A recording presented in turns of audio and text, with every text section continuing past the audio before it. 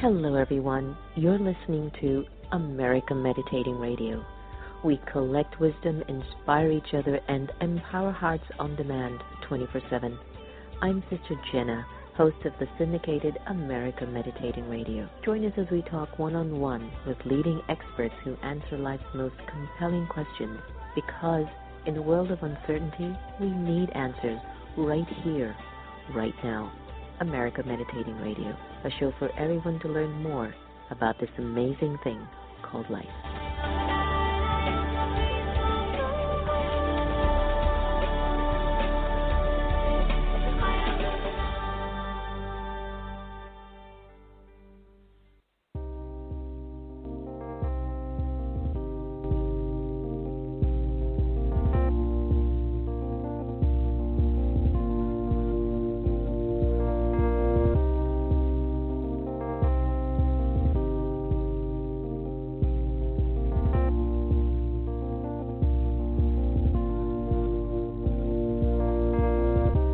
Just imagine for a moment what it would be like in your life to be without anxiety about imperfection. Not to be numb or uncaring, just simply without anxiety, accepting yourself just as you are.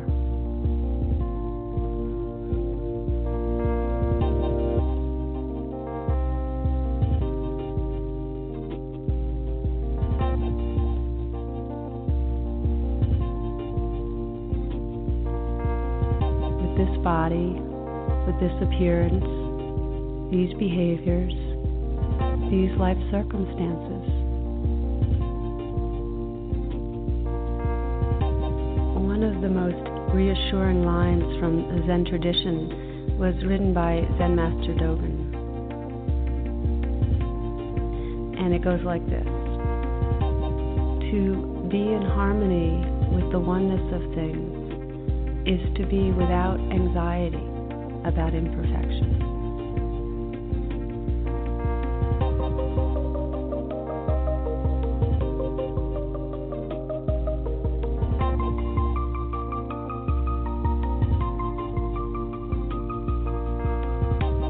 Now, I love this teaching because it assumes imperfection.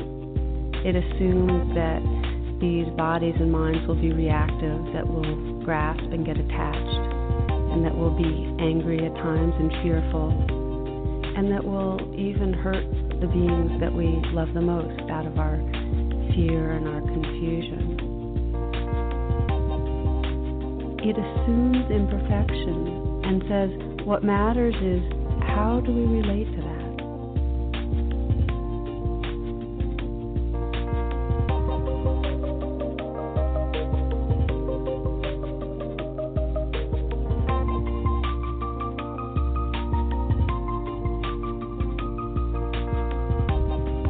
But when we feel deficient, and when we're aware of that deficiency, there's a real sense of shame, and that shame ties us up in knots. And it gives rise to the most profound sense of self-aversion.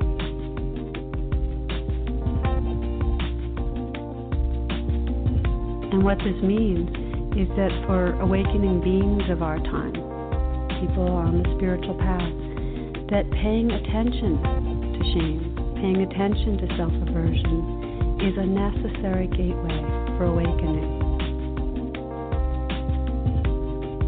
It's not something to get rid of.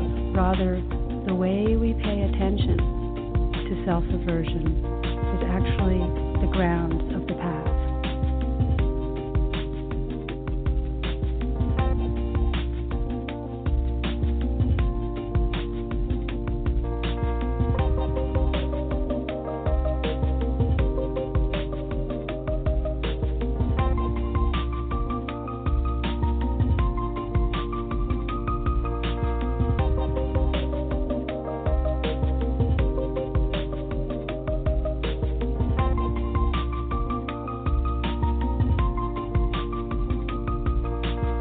Just imagine for a moment what it would be like in your life to be without anxiety about imperfection.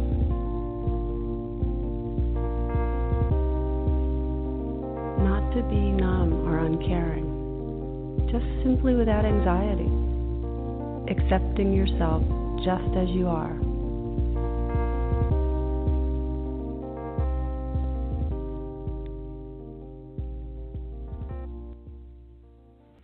Hello, everyone. Welcome to America Meditating Radio. That was Tara Brach, accepting yourself just the way you are. Perhaps that's our lifelong endeavor. There are so many times that we do. We accept ourselves, whether it's the highest portion or sometimes a middle portion or even less than that.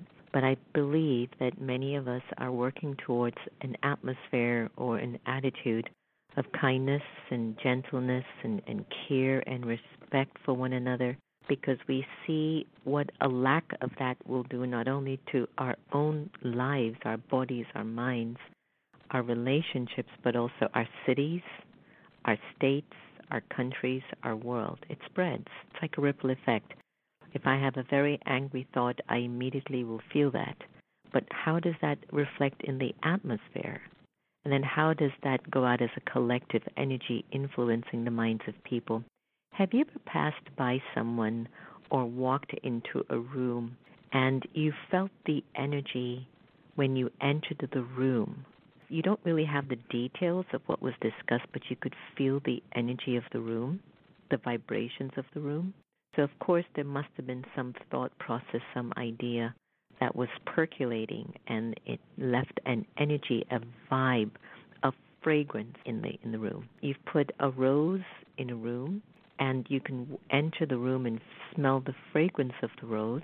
You don't see it, but you can smell the fragrance until you walk over to it or go in front of it.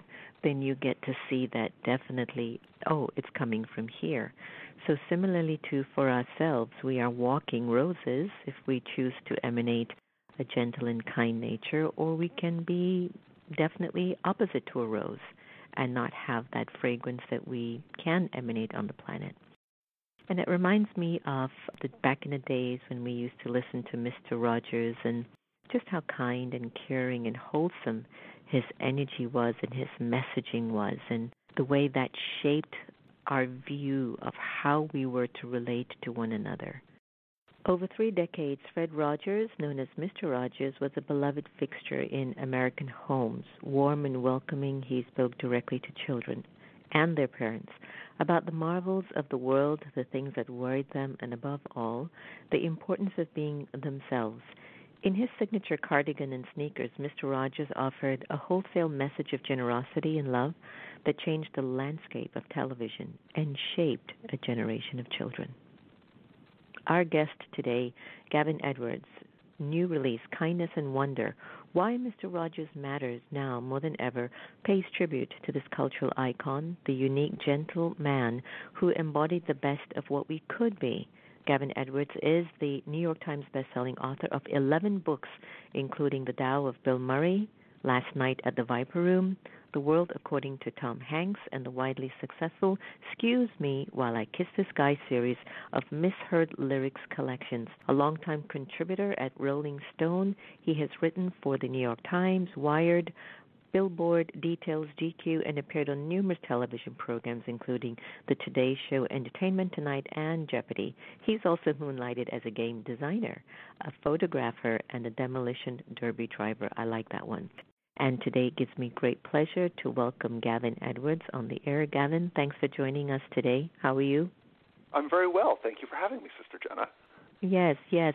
For some of our listeners who may not be familiar with Mr. Rogers or his neighborhood, conversation and presence, could you please tell us a little bit about them? I'd be happy to. So Mr. Rogers' Neighborhood was a show on public television 5 days a week through approximately the early 1960s till 2001. So for 4 decades, every day, Fred Rogers would come in singing, "It's a beautiful day in this neighborhood, it's a beautiful day." And he would change from a jacket into a sweater and take off his shoes and put on his sneakers.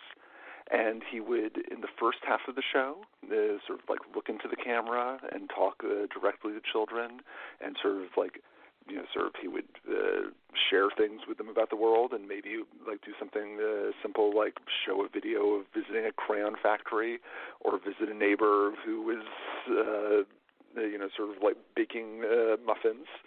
And then the second half of the show, he would go to a place called the Neighborhood of Make-Believe, where he did all of the puppets, and it was sort of like a dream world where anything could happen. And it was a show aimed at young children, but it was a show that was like imbued with this very peaceful spirit. And it was a show where, he would look into the camera regularly and tell children that, sort of like they were special and that they had made his day special just by being themselves. And so there's a whole multiple generations of children who have this sense of peace and well-being that came from watching Mr. Rogers' Neighborhood. I used to love watching Mr. Rogers back in the day, and I have to tell you, I don't have the time that I do what I did back then, but I miss television like that, Gavin. I miss it. I miss the soul being nurtured at a level that I know it's safe. Nowadays, even if my friends and I go out and we happen to go to see a movie, they all close my eyes when it comes on to the business part. It's like, okay, Sister Jenna, just let us hold your eyes and your ears for now. And I'm like, I know. It's like I have not seen anything without violence or something, even though some do have a good message. They've often had to include the violence and the sex and the deceit to somehow amplify its, I guess, its attraction to the culture that we're in right now, because we're in such a culture of violence.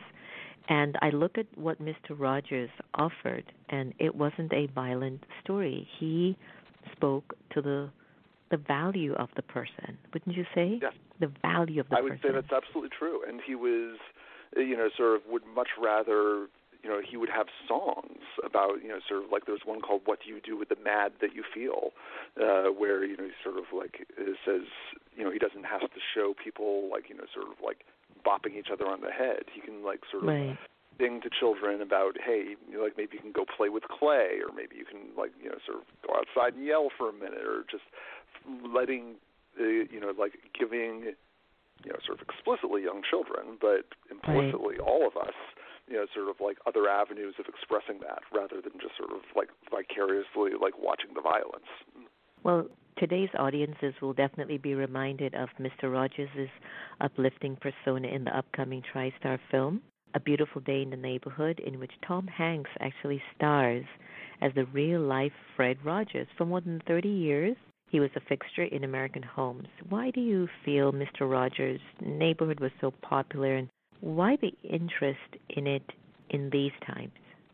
Well, I think, you probably feel, and I suspect your listeners do as well, it's not our imagination. The world is getting nastier, it's getting louder, it's getting cruder. It feels like it's just even like in the last few years that, sort of like the culture just sort of like has dialed that up to 11. And, sort of it feels like it's very hard to be one person, trying to like sweep back the ocean with a broom. But, sort of like I think a lot of people are looking for that sense of calm and decency that he expressed. And he seems like a real, sort of like a very valuable, counterbalance to what's going on around us. Yeah, I guess it's the contrast of the times we're in. So let's talk about you. What led you to actually write a book about Mr. Rogers, and how do you go about your research for the book? Was it easy? Was it hard? I came to Mr. Rogers because often write about pop culture people. So for example, like I wrote a book about Bill Murray, which is all about, sort of like he does these antic things where like he'll crash somebody's party, he'll wash the dishes, and then he'll leave. And so in his case, he's just trying to give people a jolt. He's trying to like wake them up a little bit by doing something unexpected. And I'm interested in people who have this core philosophy and express it not just through their work but through their lives. And Fred Rogers seemed to be just sort of the very embodiment of that. Like sort of he had this bone deep commitment to like the welfare of children and everything he did. Sort of like certainly on a show, but also in real life, where he would, if he spotted a child standing awkwardly in the corner of a room, he would sort of leave the adults he was with and get down on one knee and go talk to that kid and make sure the kid was okay. So the research, I went up to Latrobe, Pennsylvania, which is where he grew up and where his archives are now, and went through a lot of his old papers. And I interviewed some people who worked with him, but some of the most meaningful stuff to me was the time I spent interviewing people who had had interactions with him, and that in some cases, sort of spoke with someone who had suffered a horrible loss in his life, and wrote this heartbroken letter to Mr. Rogers, thinking maybe I'll get a form letter back, but I just want him to know that he played an important part in my life. And 2 days later, got a phone call. It's Fred Rogers on the line saying, hey, do you want to talk about it? And that was the kind of person he was, not just on camera, but also off camera. I know. It's just like nowadays, people don't really meet each other face to face or call each other anymore. We send texts. It's right, so weird. Yes. Yeah, it's just so impersonal. And he very much believed, he was a big believer in communication, that, you sort of would always, say that, sort of if somebody doesn't understand what you're saying, find, sort of another way of saying it. I mean, he thought of it in, the religious terms, that, it was holy ground, the space between the speaker and the listener. And it really is. And, he made sure to keep the people that, were important to him, in his thoughts and his prayers. He woke up, went to bed every night at 9:30, and woke up every morning at 5, so he could spend hours, in sort of quiet reflection and prayer and reading, and, sort of before he started his day, he made a point of, sort of having that calm, spiritual, contemplative time. Well, it came across in his personality. Was there anything surprising that you had learned about Fred Rogers during your research? I didn't realize the extent to which everything he did on the show was so thought out and precise in a way that went over my head when I was a child. He had studied child development, very purposeful. And one example that I really love is that you may remember on the show, he would come in the door and he would go left to right on your screen. And he would always try to stage the action left to right. The trolley goes left to right when it goes to the neighborhood of make-believe. And the reason was he wasn't drilling children on letters and numbers the way Sesame Street did, but he was quietly and subtly teaching them to read. He was getting them ready to just sort of have that orientation of, sort of your eyes will go from left to right for important action. And so I loved that, just how sort of thoughtful and caring that was. In the book, you share dozens of interviews with people that you interviewed whose lives were touched very deeply by Fred Rogers. Was there something that was extremely memorable for you that you had heard? My favorite one was probably, know who Rita Moreno is? Yes, I do. So the singer and actress, the EGOT winner, West Side Story, and so on. And she, in the 1970s, came on the show. At the time, she was also on a PBS show, The Electric Company. And she came on with her family. And so Rita sang one of Mr. Rogers' songs, It's You I Like. And her husband was a medical doctor, and so actually a lot of the visit was Mr. Rogers talking with him and sort of showing children what's in her husband's medical bags, so that to help demystify it for the next time they see a doctor.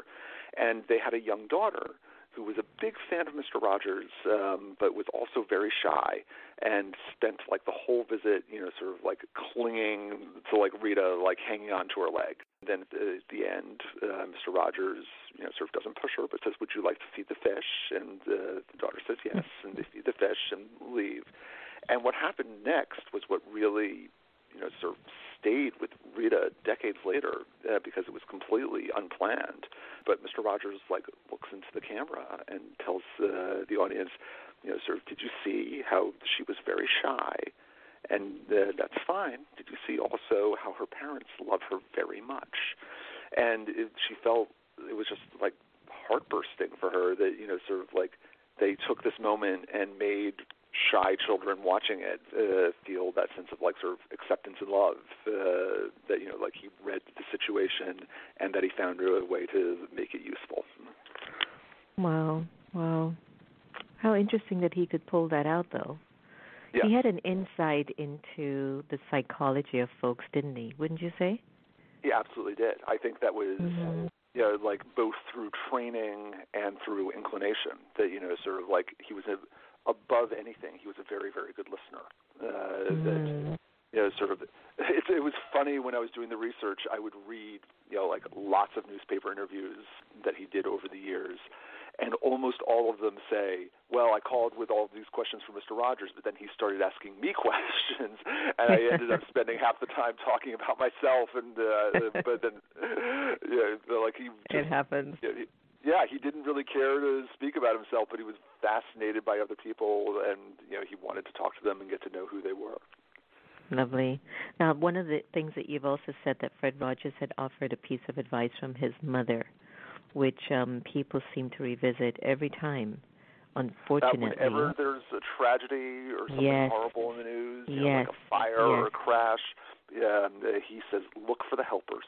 His mother always told him, like, look for the helpers. There will be somebody helping. And it's true. What did he mean by that? If there's news footage, sort of like in front of like a building on fire, you will also see, there's firemen there, there's ambulances, there are people who have shown up just for the purpose of helping the people who are in need.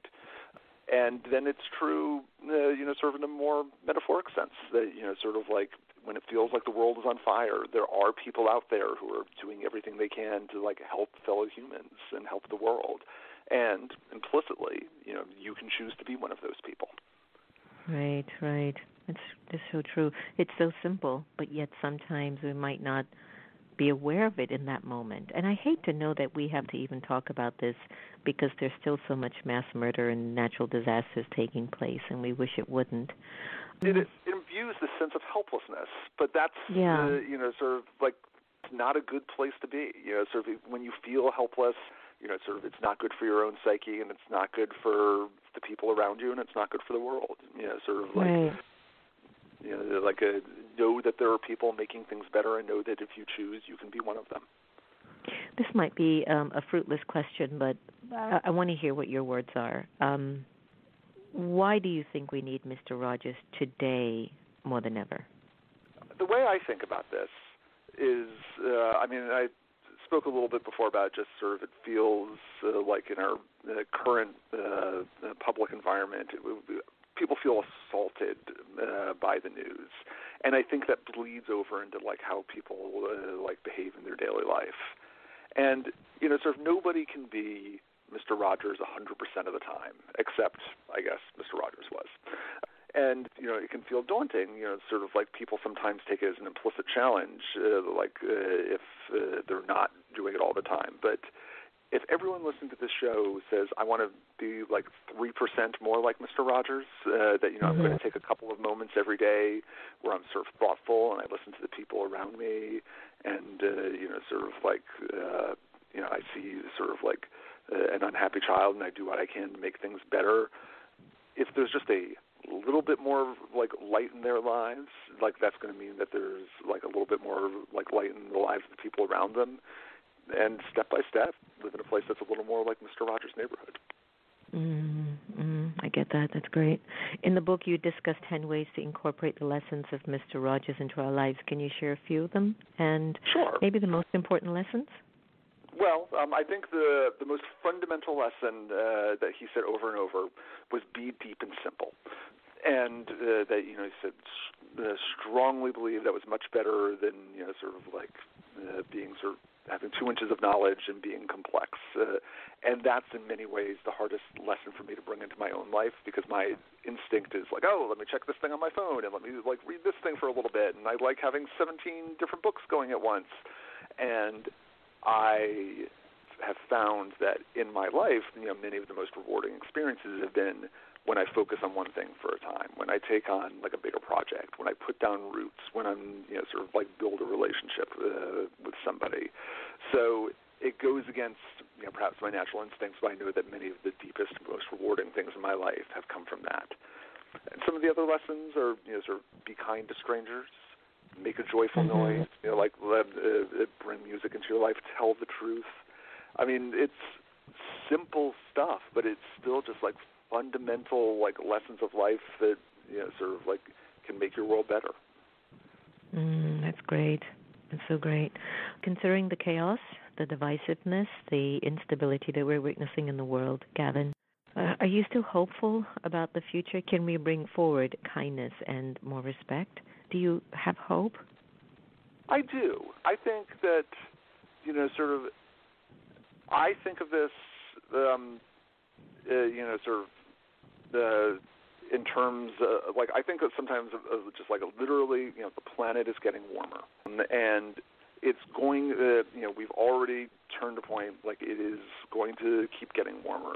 But we can have a better version of that future, or we can have a worse version, sort of like, and so it is incumbent on us, like we have a moral responsibility to say, like, we're going to leave like a better planet for our children, and and not just say, oh, things are going downhill, well, it doesn't matter, let's pour gasoline on the fire. And I think I see enough people who are trying to do the right thing and trying to steer things, like, in the case of the planet, of saying, like, we're not going to have the temperatures keep rising. But then in the case of how people live their lives, say, like, we don't have to, like, accept, sort of like noise and clamor and hostility, that, like, there's people trying to find, sort of like peace and forgiveness. And so I am hopeful, even though sometimes the world can seem like a hopeless place. There's a lot of people trying to do things to make it better. Yeah, that's really good. And I think if we give up on hope, what do we have, right? Right. Yeah, what else do we have? So as you move into the book and all of this, are there any book signings? Are you on a tour? How's the book doing? The book has been out 1 week, and it seems to be doing well. I've had some book signings. I'm going to be at, they've all been in North Carolina. I may be doing more of a nationwide thing later on. But people can follow my website. I'm gavinedwards.com, and I make announcements there, like when there's more events coming up. It's glad to hear. Lots of good wishes for the book, Gavin. It's really timely, and we do need a lot more beauty and kindness in the world, and I'm happy that you're bringing that forward. Really appreciate it. Thank you very much. It's been a lovely conversation. I appreciate your having me on the show. Same here. Come back again. Take care now, Sister Janet. Take care. Bye-bye. Bye. It's so nice for us to look into more kind narratives, and it becomes just too normal for us to be really harsh and rough with each other and thinking that it's normal. And I get it. If that's what you see all the time, if that's what you keep hearing all the time, if you don't make some extra effort, then it's just going to get you. You're going to become exactly that. So please don't give up hope. Keep looking inside of yourselves and pulling the best thoughts possible. You can definitely go to see some old reruns with Mr. Rogers if you wanted to remember what it meant to be normal, healthy human beings. It'll definitely help you. Remember, no one can take away your happiness unless you give them permission, and we really are here to love each other the same. I'm going to end the show today with Kristen Hoffman. Here is love and kindness. Take care.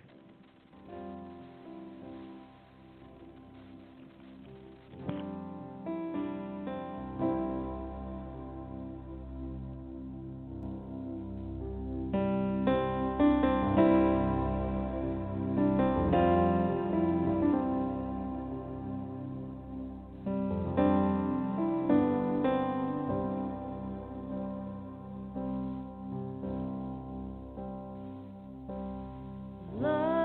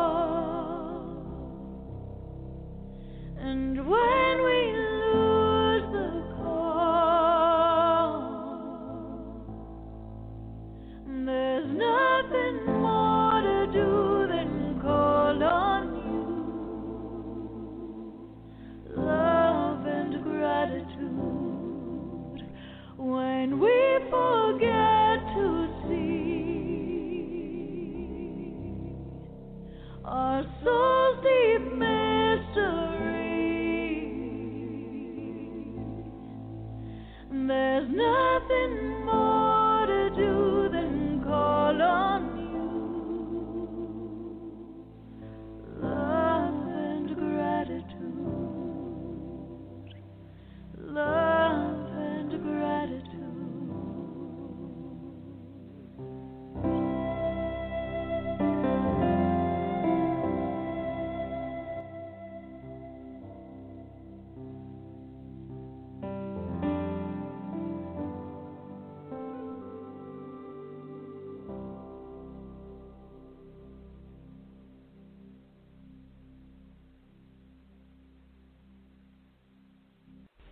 I'm Sister Jenna. You've been listening to America Meditating Podcast.